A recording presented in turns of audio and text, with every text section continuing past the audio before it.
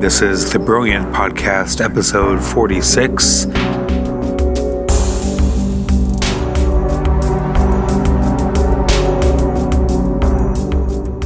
This is part of our series of conversations with Isaac Cronin, who is going to tell us, it sounds like, quite a few war stories based in a imaginary and not so imaginary France in the 70s.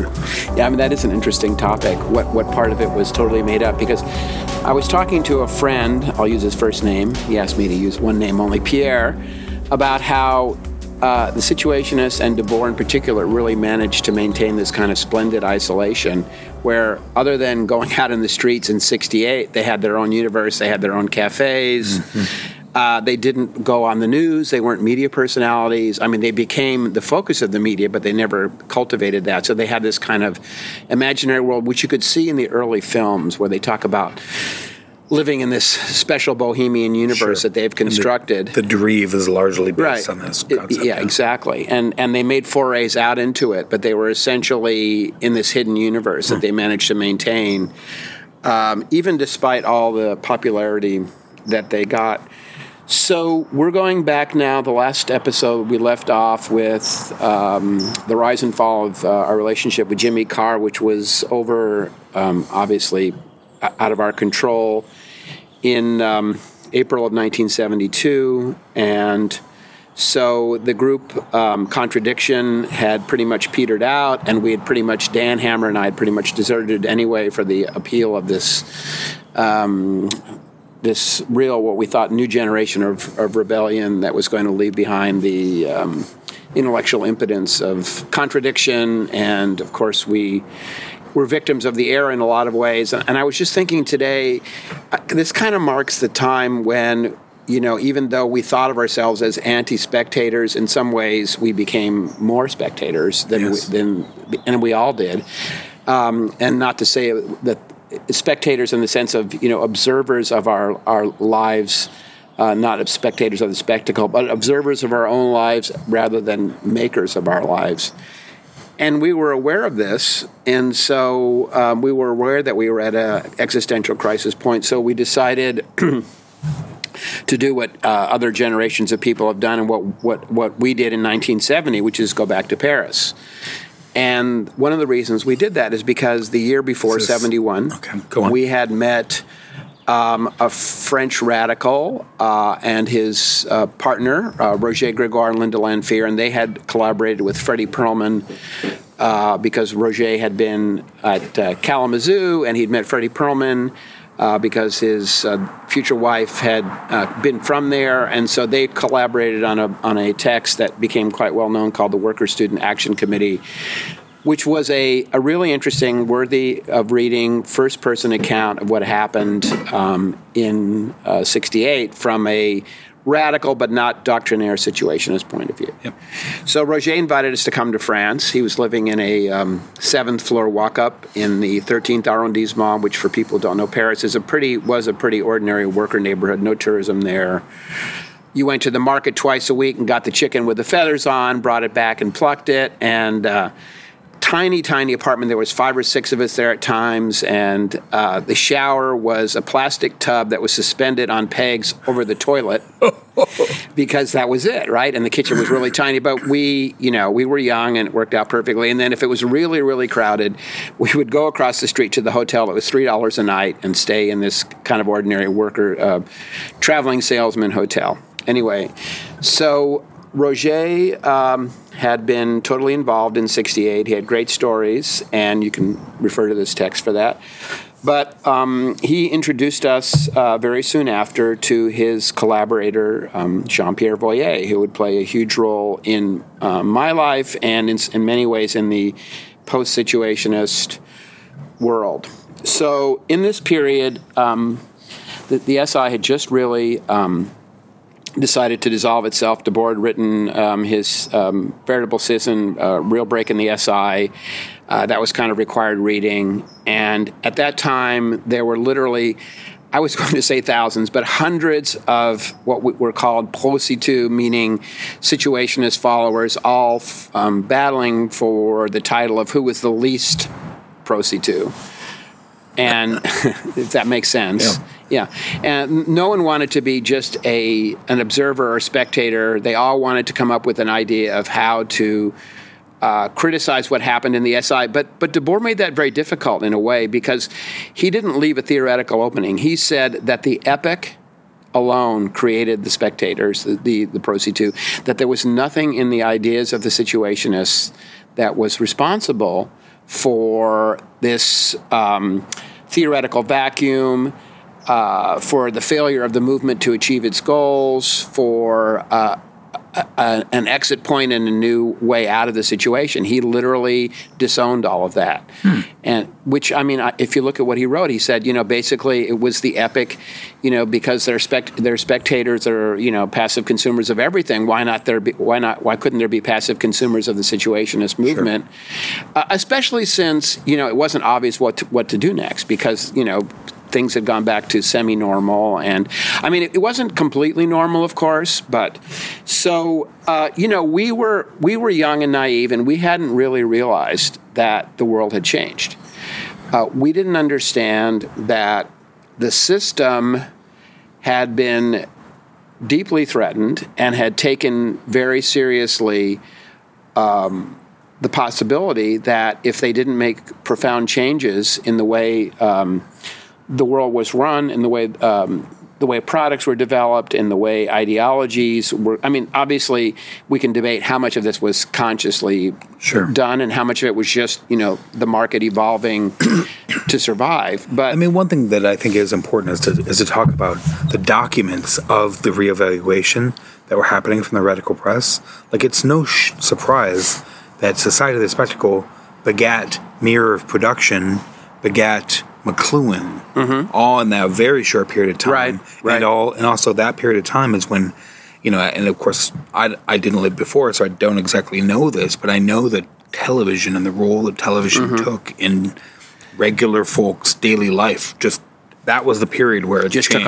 Took off. Yeah, and of course, it took off, and there was the artificial constraint of having 4 or 5 channels. A few radio stations. All the media choices were really, really narrow. And, and second of all, you couldn't make that much money doing that, because you just, you knew you were leaving people out. You knew some people weren't, involved in this consumer process. I do like Adam Curtis's documentary, Century of the Self, because what I was thinking about was that, first of all, the hippies and the leftists, the politicos and the hippies, which encompassed in various mutations pretty much all of the baby boom youth generation who were oppositional. Both of them were really ascetic. Like we lived on nothing. We didn't buy anything, relatively, right? I mean, we bought the kind of essentials. We weren't into clothing. We bought a few records. We bought a few books. But I mean, the world could not go on in the expansion plans it had with people like this being the lead force. We just didn't buy enough. Right. And we didn't spend enough, and we didn't care about working. Like, none of us literally thought we should have a career because the revolution was going to end capitalism, and that would be our retirement plan. I mean, we literally thought that. I mean, this wasn't like a widely shared idea, but it was shared among enough people that we weren't alone in that concept. So people had, the baby boom generation had to be taught to consume. They had to learn how these behaviors, they weren't natural because, of course there was the suburban lifestyle, and our parents were pretty good consumers, but we had gone through such a radical break with that whole generation had to be retaught in a way on a different model than our parents. They had to, the baby boom generation had to be, schooled in this, and so I like Adam Curtis's idea about creating this endlessly needy self. And I remember right at that time, I would encounter people who I thought were relatively intelligent, attractive, interesting, and then they would say, yeah, I really like Est, or I really like Scientology. And, those were ways that people learned that the self was good, that desire was important, that, the individual ego and satisfying that was really a noble pursuit. And for those who haven't seen the show, we're mostly talking about episode 2 of The Century of the Self, where Adam Curtis focuses on the work of Freud, but Freud by way of Reich. And sort of the central conceit of the episode is that Reich really helped the capitalists figure some things out. And one of the things, of course, that you learn from seeing this, and also from just remembering the period, is that our parents were too obedient. They were too passive. They were too accepting. There was a kind of dead end with them. They would consume, but they weren't contributing enough in feedback in at least my parents. They weren't. There was no. The critical element was helpful in fashion, as we've seen now with the whole, the universe we're living in now. It's all about, individuals creating themselves as a commodity more than, just buying products. But, our parents were not a good model for that, because they were limited, right? They weren't going to help contribute to new products and new ideas. Yeah, they fought World War II, and this was their reward, right? So I think it's important. So getting back to France. So you've got a lot of people talking about whether the society is a society of situationism, or whether these various ideologies need to be modified. But there was really very little of a wholesale radical re-examination of basic concepts like the spectacle. So Jean-Pierre comes along after writing a very almost humorous book, which is an encyclopedia of the Situationists, where he published a book called International Situationists, where this is kind of in his more worshiping stage, but it lasted like 6 months. He publishes a book where he has the names and reasons for exclusion of all the Situationists, and he has a very hilarious, very long list of people insulted by the Situationists. It's like an index of everyone who's insulted. But Jean-Pierre is a restless spirit, and to give you an idea of the difference between him and Debord, Debord actually thought of Jean-Pierre as his successor. He was literally grooming him for this. This was a guy who, in an earlier stage, had met Jean-Paul Sartre and had shown his understanding of existentialism, and was actually, according to Roget, being considered to be Sartre's personal secretary. So extremely bright guy. Even in France, where there's so many precocious, bright philosophers, he stood out, on another level. Anyway, so Pierre is in Guy Debord's apartment. He said it was 71 or 72. He's my age, so he would have been 23 or 24.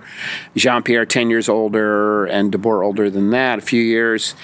And he walks in, and they're having a discussion, Jean-Pierre and Guy Debord, about whether the unconscious exists. And Debord says, well, of course it does, because, his schooling is surrealism, and the unconscious is a powerful force. We can tap it, but we can never truly dominate it. And Jean-Pierre says, bullshit. What's really going on here is that this is a limit forced upon us by traditional constraint, and it's not the case. And he later, very soon after that, writes, really addressing this issue in his own way. He writes a text which is available in the book It's Crazy How Many Things Don't Exist, published by Little Black Cart, and also separately in a translation from Ken Nab. He says, character, meaning neurosis, is the absence of theory. And so he takes a completely different tack. And Pierre said at that moment he could see that he remembers looking back, maybe not at that time, but looking back, he could see the difference between them, because although Debord was charming and historical, he really was, in a way, as radical as he was, accepting the given, and Jean-Pierre was constantly challenging it, and this gentleman ended up working with Jean-Pierre for 10 years. So Jean-Pierre publishes a book right around that point called The Science of Publicity, which unfortunately has been translated poorly but never published in English. So that's his first attempt to go beyond the spectacle while using it. So he's not ready to break with the concept of the spectacle yet. But he talks about, for the first time, the idea that the reason that so many people have spent so much time willingly going along with the market and commodities is because in the commodity, there is a community that's false and untrue, but there's a real community. There's a general, universal source of wealth, which hidden is communication. So there's a dialectical meaning to this.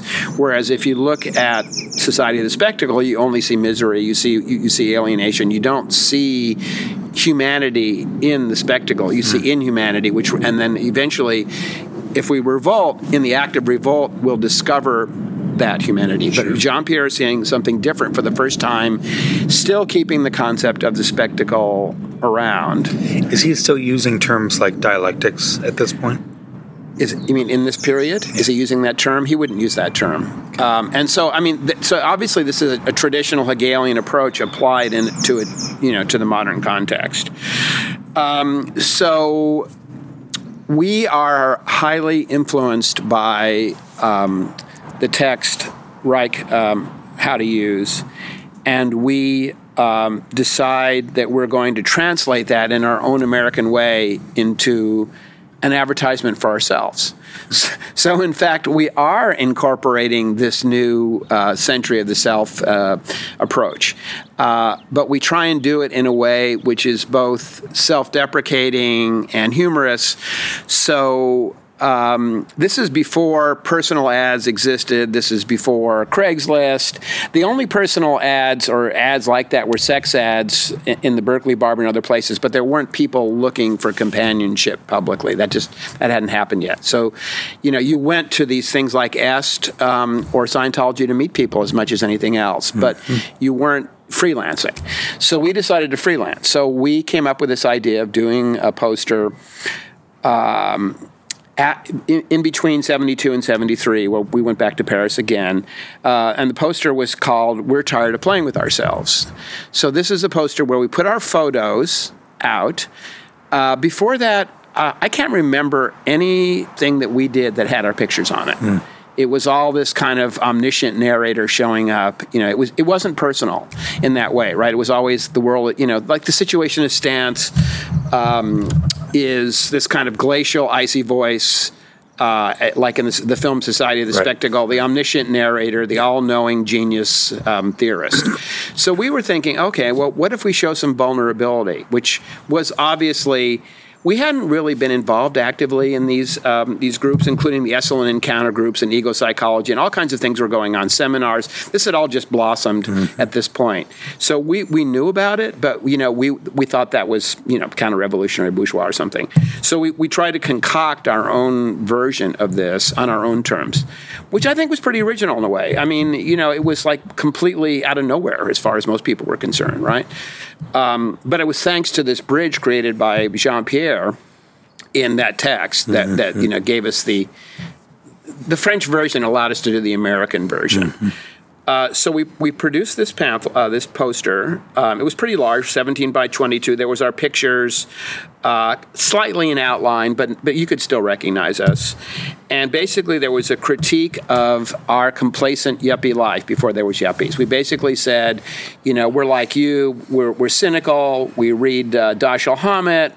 We make fun of the San Francisco Chronicle. We go to the nice restaurants, and before there was even like that kind of Epicurean movement or food consciousness. It was just San Francisco dining, whatever. We lived in San Francisco.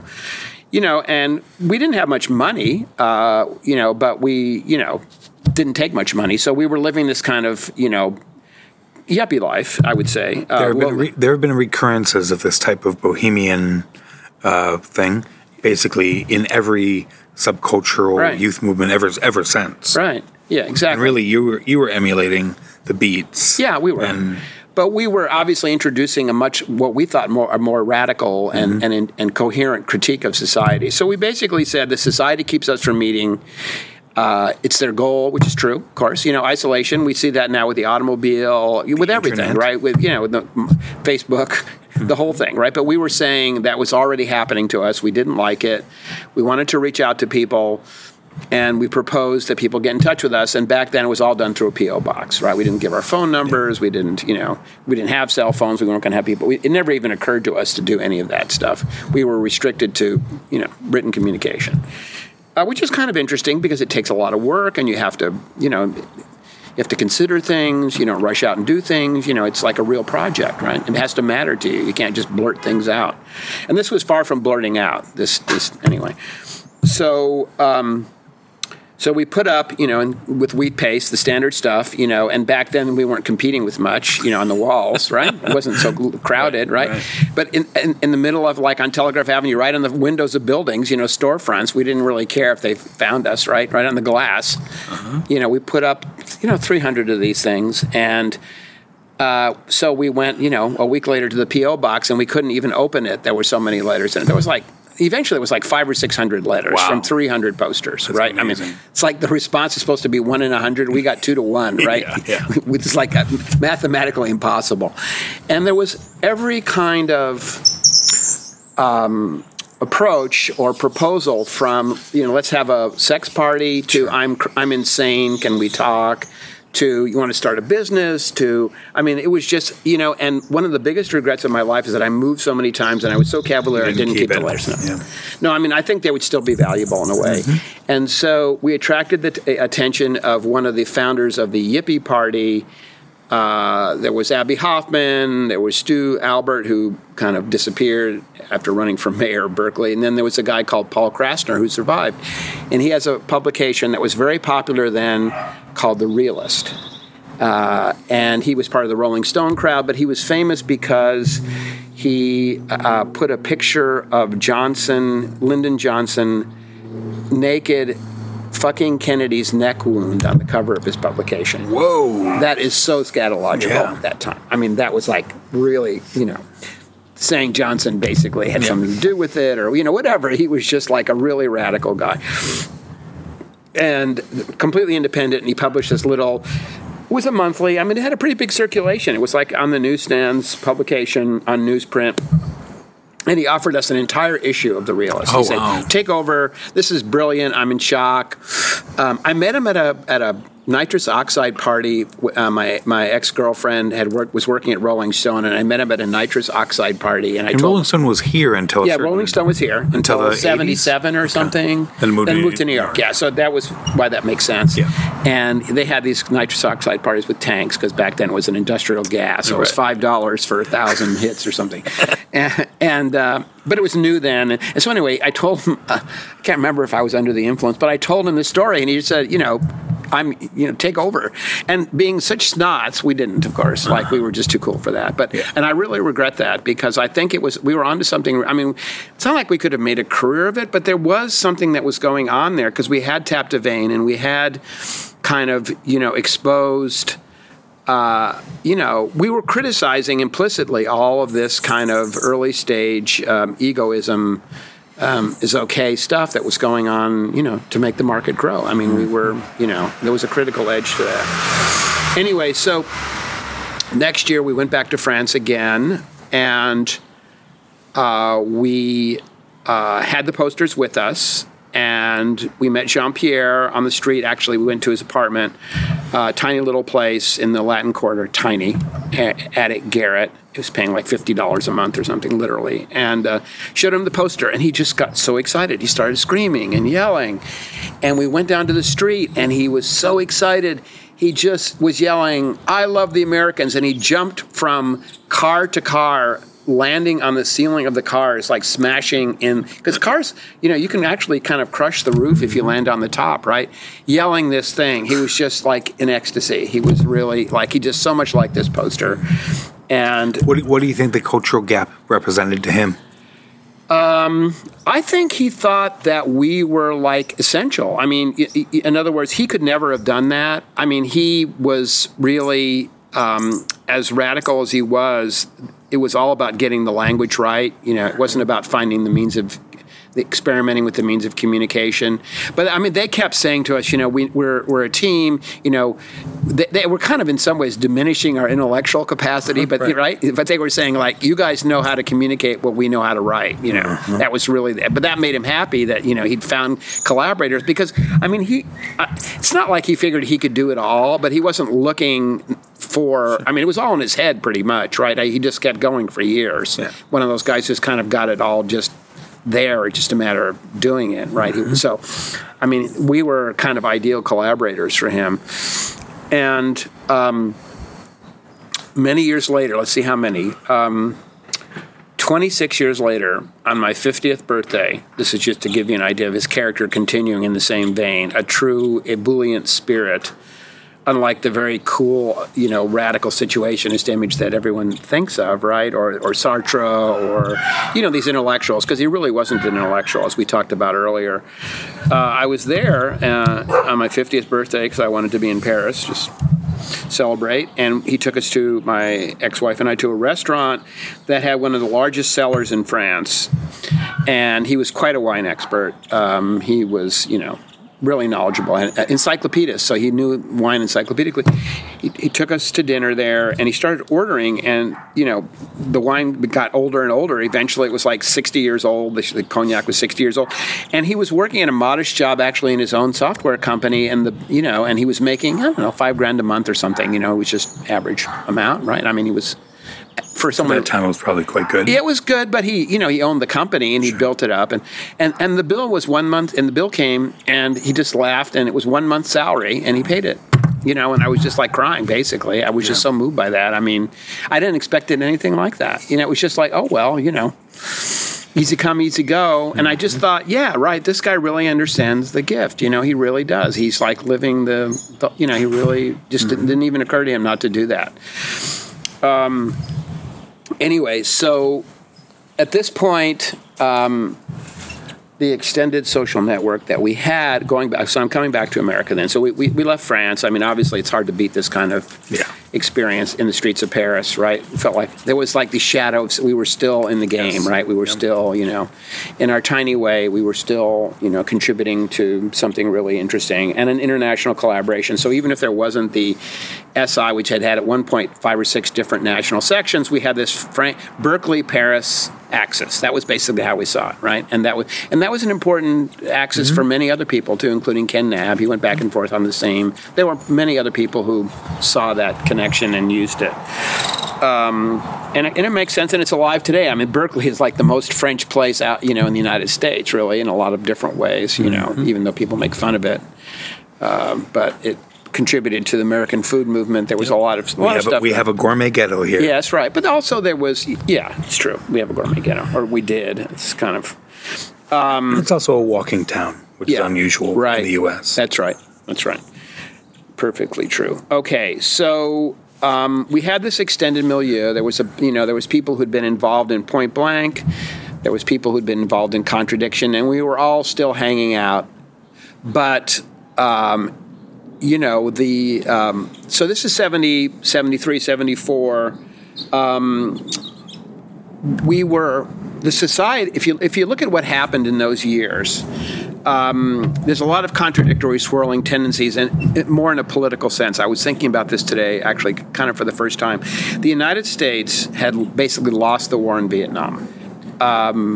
So that 74 was 75 was the end, but 73 was the end of the truth. So the streets were littered, just as they are now, only more so, with heroin addicted veterans, with maimed guys. I mean, but the failure in our experiment in Asia was visible. Right. It was highly visible, and so despite the fact that the U.S. denied that they lost the war to a superior military strategy and army and approach. It was apparent that the war had been. I mean, that denial goes on to this day, but clearly General Giap beat General Westmoreland at his own game, no matter what anybody says. And so there was this dark cloud, this sadness hanging over America. At the same time, we were beginning to realize that we'd lost our war. Mm-hmm. And at the same time, the baby boom generation who didn't share that view that a radical profound social change was necessary, were thinking they'd done great because they had helped end the war. And so they were thinking, okay, as a whole generation, we've done our job. We can do whatever we want. We can enter the workplace. We can enter the market. We can, So there were these kind of, 3 different tendencies going on, and at the same time, I was looking up some events that happened then. So we had kind of the really sad period to the whole thing was what we're left with is Patty Hearst being kidnapped and by the SF. And so we're thinking, oh my God, it's like, how do we even say anything about this? This is just so ridiculous. And it gave a lot of weight to the idea that, that everything was going to become a spectacle because you had this huge media circus over no ideas at all, really, completely inconsequential. And so this was just kind of a kick in the face to us, really, at that point. I mean, we realized, And so what that translated into was, a lot of hand-wringing, some post-situ pamphlet writing on our part, trying to figure out what went wrong. There was the introduction a year or two later from Paris of finally a critique of the situationist milieu as being misogynist, although that word wasn't really used. And I don't think those critiques actually, that I've even seen them. I've heard of them. But Arms and the Woman was one that was translated by Ken into English, obviously, from French. Did he print it in public secrets? Yeah, he did. Okay. Yeah. So, I mean, I'd have to go back and look at them. I mean, I think, of course, they were right because, I mean, if we want to go off on this subject for a while, at least as in postmortem here, which we're in, there was very little. I mean, there was relationships. There was attempts to get through masculine roles. Because, I personally had grown up, knowing a lot of feminists who had a lot of great things to say, and I paid attention to it, obviously, because I realized this was a problem, a profound historical problem. But the only pictures of women in the SI period were girlfriends. Yeah, and the other thing that was really disturbing to me recently when I watched part of Society of the Spectacle was that the only pictures of women in theory, were naked or in bikinis. Yeah. And apparently, recently there was a screening of this film at by the time this airs, probably it'll be over, but there's a show called, on the Bay Area situation, is at a gallery in Oakland, Pro Arts Gallery, running to the 28th of April. And there was a screening recently of Ken's translation of Society of the Spectacle. And that was one of the points that came up, is that women were, I mean, it goes on and on and on. It's like in the earlier films, there were pictures of Michelle Bernstein, who was a collaborator, wrote some interesting novels and was actively involved in the films. But there was also, naked women in Society of the Spectacle. There's, there's dozens of images of women naked or in bathing suits. And everyone said, this is pointless. I mean, one or two, but why would you do this continually? And I realized that was the case. I hadn't seen the film in a long time. And so there was a lot of fighting, and there was a lot of arguing, and there was a lot of relationships breaking up over this issue. But there wasn't a lot of the French, typically, since they're the French, did write. Women wrote something. But I think people would ask me this over and over again, was this milieu different from other radical leftist milieus? And there were some women involved in SDS and in all these other groups, but obviously the ratio was pretty much typical of what you would expect. Yep. And so it took a lot more, and the French are, I don't know if they're more misogynist than the Americans, but... it's not something I think I would be. I'm not proud of that legacy particularly. I don't think there was really any honest fundamental criticism or change compared to the outside world. I think we pretty much copied that. So basically, when we were looking at what to do, we kept going back to the French. So we're into 75 now, and the group's pretty much disbanded. Actually, I had created a journal with one of the founders of Point Blank, Chris Schutz, that came out in 1974 called Implications, and we were down to writing lengthy articles about things like what we called vanishism. So we were saying, there are people who are daily lifeists. So they're in opposition to Debord, and Ken in a way, who was the reigning promoter of that. There were people who spent too much time. It's kind of embarrassing in a way.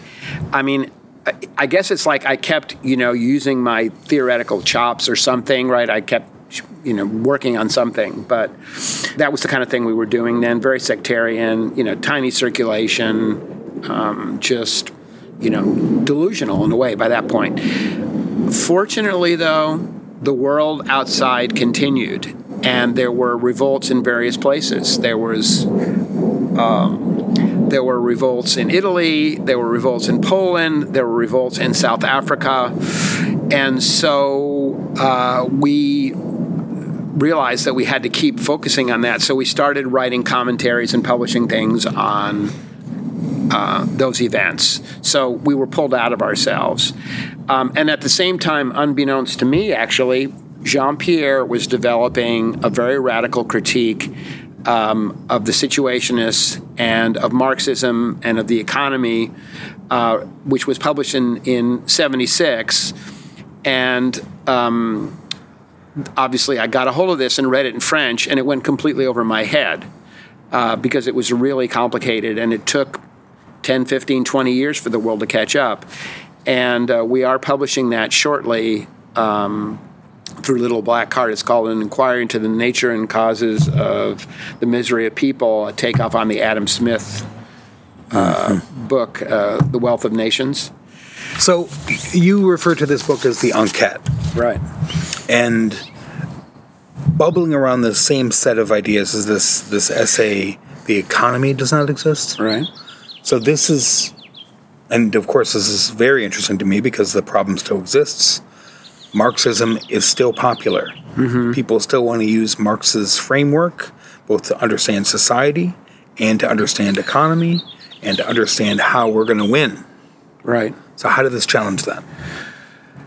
Essentially, he's saying that the commodity is not material. He's saying that when he says the economy doesn't exist, he means the economy exists in the minds of our rulers. There's no such thing as an economy which acts autonomously. There is the commodity and money which dominate us, but the idea of the economy per se, which is a system different from the market, let's say, a material force separate from what people can control, that has it. That is, in other words, people are always saying the economy is going to turn on us. It's a historical actor that has its own power separate from what we can understand. In a way, it's similar to the idea of the spectacle, in the sense that it's an abstraction. The way Jean-Pierre, I think, says it most clearly is he says, okay, religion exists, God doesn't. The economy doesn't exist, the market does. It's an abstract. So what's useful about this? Because this is the same old conversation about reification. Right. And under what name do we call reification? Right.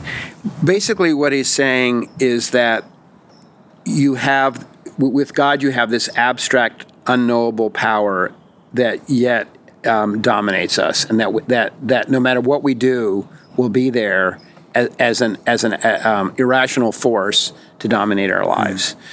And that's very similar to the idea of the spectacle, which is this entity which has 1,000 different faces and is contradictory, and yet it's all powerful. So the economy has a similar role. It has 1,000 different faces, and it's all powerful, and it escapes the control of human beings, and in a way always will. So in some essential way, Du Bois' Society of the Spectacle is a reapproachment to the same topics that Marx was talking about in the first 3 chapters of Das Kapital. Right.